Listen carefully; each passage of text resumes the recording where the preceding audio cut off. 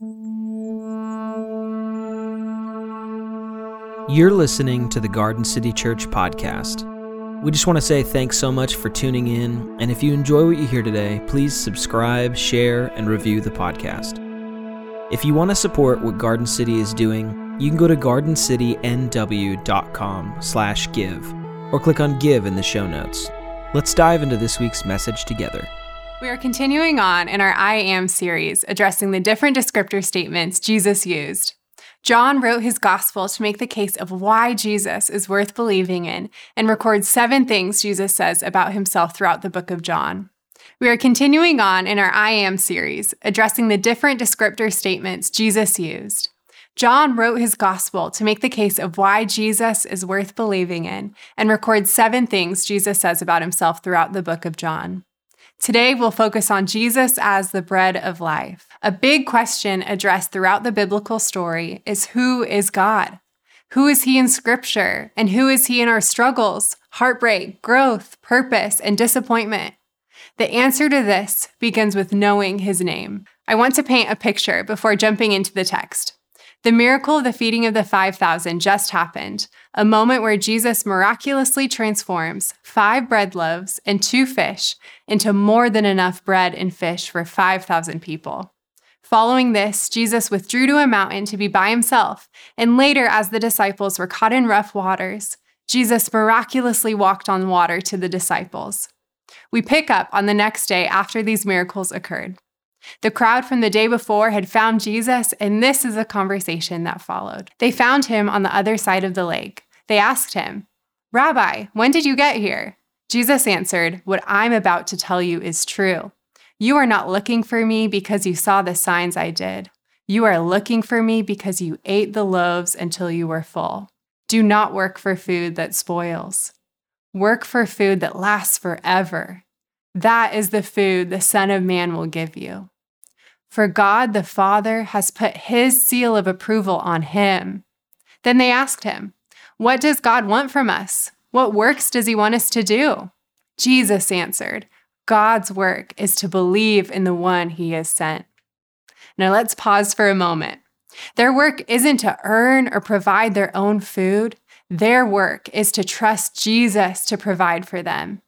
All of the provision in our life and for our eternal life is a gift from God. Now let's continue on. So they asked him, "What signs will you give us? What will you do so we can see it and believe you?" "Long ago, our people ate the manna in the desert. It is written in Scripture, 'The Lord gave them bread from heaven to eat.'" Jesus said to them, "What I'm about to tell you is true. It is not Moses who has given you the bread from heaven. It is my Father who gives you the true bread from heaven. The bread of God is the bread that comes down from heaven. He gives life to the world." "Sir," they said, "always give us this bread." Then Jesus said, "I am the bread of life. Whoever comes to me will never go hungry, and whoever believes in me will never be thirsty." Jesus had just met the crowd's tangible need through the feeding of the 5,000. Jesus acknowledges that the crowd wants food and provision, and he is more interested in heart transformation that ultimately will make them look more like him. In this cultural moment, can this statement from Jesus of whoever comes to him will never be hungry be true? Can we experience our souls so satisfied we no longer hunger or thirst? And what does this look like when we experience loss or are asking, where was God when I needed him as the bread of life? Our time together aims to move through what Jesus meant when he said, "I am the bread of life," and what that means for us today, by first feasting on the bread of life, then trusting to find nourishment, and finding Jesus within our longings and desires. Jesus invites us to feast and encourages us not to work for food that spoils, but work for food that lasts. As I've reflected on what Jesus as the bread of life means for me, I found comfort in casting a vision for the promise of the feast of Jesus. I found that feasting here in this messy life comes from Jesus' personal presence. When we see God as he really is, the bread of life, then we discover that our hunger is ultimately pointing us to Him.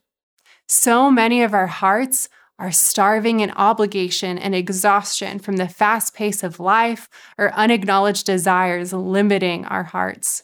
Jesus wants us to be free to feast on His presence and ignite a curiosity to see His touch on our lives. It is possible to get caught up in the wonder and beauty of a God who doesn't necessarily answer the prayer or heal in the way I'd like Him to, and yet opens my eyes to how He is more than enough. We can feed and feast on the good news of Jesus. The invitation is to feast and be full. What would happen if our communities, workplaces, families, and social groups saw the difference in us as we lived satisfied and nourished in a world that is hungry? My guess is that they would want to be part of that feast. Have you ever wondered what heaven is going to be like? With the picture Jesus offers, it is likely not a church service that never ends. It's a feast that never ends. It's a banquet table where we are all invited, and the food never runs out, and we never get too full for another taste. This is the fulfillment of the bread of life. That Jesus has promised that when He returns and sets a heavenly feast, it is going to satisfy us for all eternity. To feast on the bread of life, we must trust Jesus for nourishment.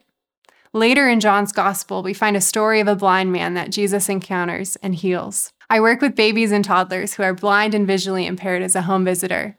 In my own job as a visual impairment specialist, I can come up with ways to compensate for vision loss, such as a literacy medium of Braille or a cane used as a mobility device.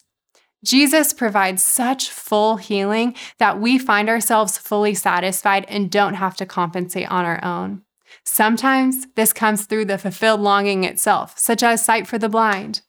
Most often, in my opinion, this fulfillment comes through Jesus taking the place of what we once put in front of Him and Him becoming more than enough. Getting the gift of sight was an incredible gift, though my guess is that it is incomparable to the blind man encountering Jesus.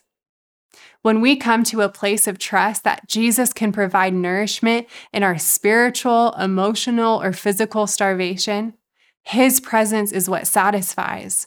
When the crowd asked Jesus, "What does God want us to do?" He responded by saying, "Believe in the one He has sent." We have to trust even when life is heavy to hold. We have an invitation to shift our perspective from what the world can offer, to desperation for true bread, the presence of Jesus. Within the biblical story, the Israelites went on a wilderness journey, a time of testing where they learned to trust God through relying on His provision and surrender of the control of providing for themselves. When they tried to hold on to bread from heaven, it rotted. And the Israelites believed Moses was the bread giver, though he was just a representation of God the Father.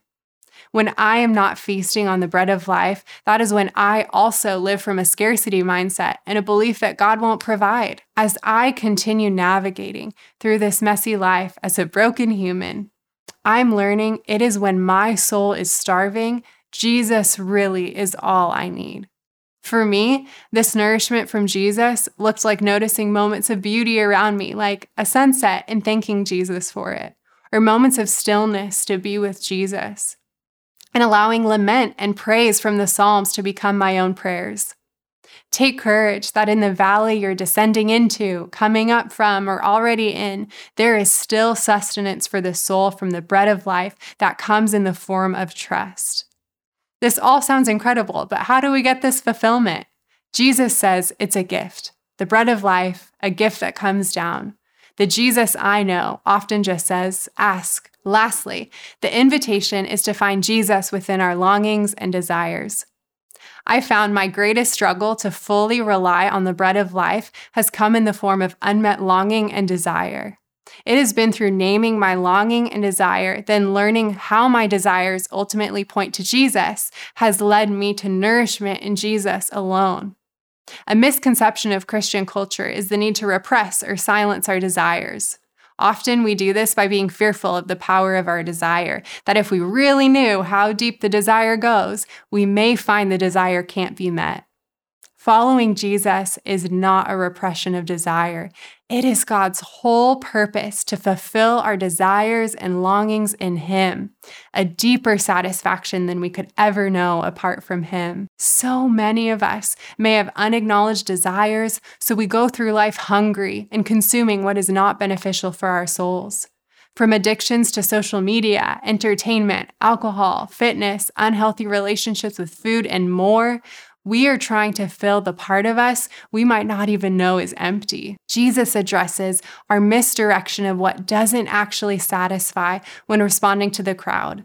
He says, "Do not work for food that spoils." How can we be content with Jesus when we desire purpose and yet find ourselves with a soul-sucking job? Or those who desire children and find themselves with fertility challenges? Or those who desire marriage and find themselves single? Or those who desire healing and find themselves with a body or mind that won't cooperate? For many of us, much of the grief we experience in life is from unmet longing. We grieve the loss of things we have had, and even the loss of things before we even had them. While reading Dr. Curt Thompson's book, The Soul of Desire, I had a revelation that I will always be longing for more. The Spirit of God opened my eyes to realize that this deep longing within me is ultimately the longing to be with Jesus. Acknowledging my own unmet desires positioned me to realize it really is all about the desire to be with my Savior. Jesus' words from over 2,000 years ago are an invitation to find our desires directing us toward Jesus to ultimately fulfill and nourish our souls. As a visual impairment specialist, when I meet a new family on my caseload, before our therapy begins, we have a meeting to create goals and a service plan. One of the first questions typically asked to these families is, what do you want your child to do in the next 6 months? Sometimes the response is for the child to crawl or say the word more or play with toys more functionally. One of the more unique examples I experienced was a family whose goal was for their child to activate a blender with a switch-adapted device. Whatever the caregiver shares as their answer, this is what drives each therapy home visit. Similarly to desires for therapy goals, each of us have longings and desires that lead us and drive us in our daily lives. The invitation is to look within our desire and find Jesus at the core of our longing. Can you imagine the beauty and wonder that would transform our longings when we turn our gaze to recognize Jesus' presence within our circumstances so that we no longer hunger or thirst? Who is God and how can we know Him here? Here in the thick and everyday worry we're carrying, and the questions we don't understand, and the desires and longings that have been named and unmet, we start by knowing His name, the bread of life, the one who can ultimately satisfy our souls. Thanks for joining us today. If you have any questions or comments about today's message, or would like to contact Garden City Church, reach out at info@gardencitynw.com or click contact in our show notes. Garden City services are made possible by your generosity. Your generosity is love in action. Have a great week, and we'll see you next time.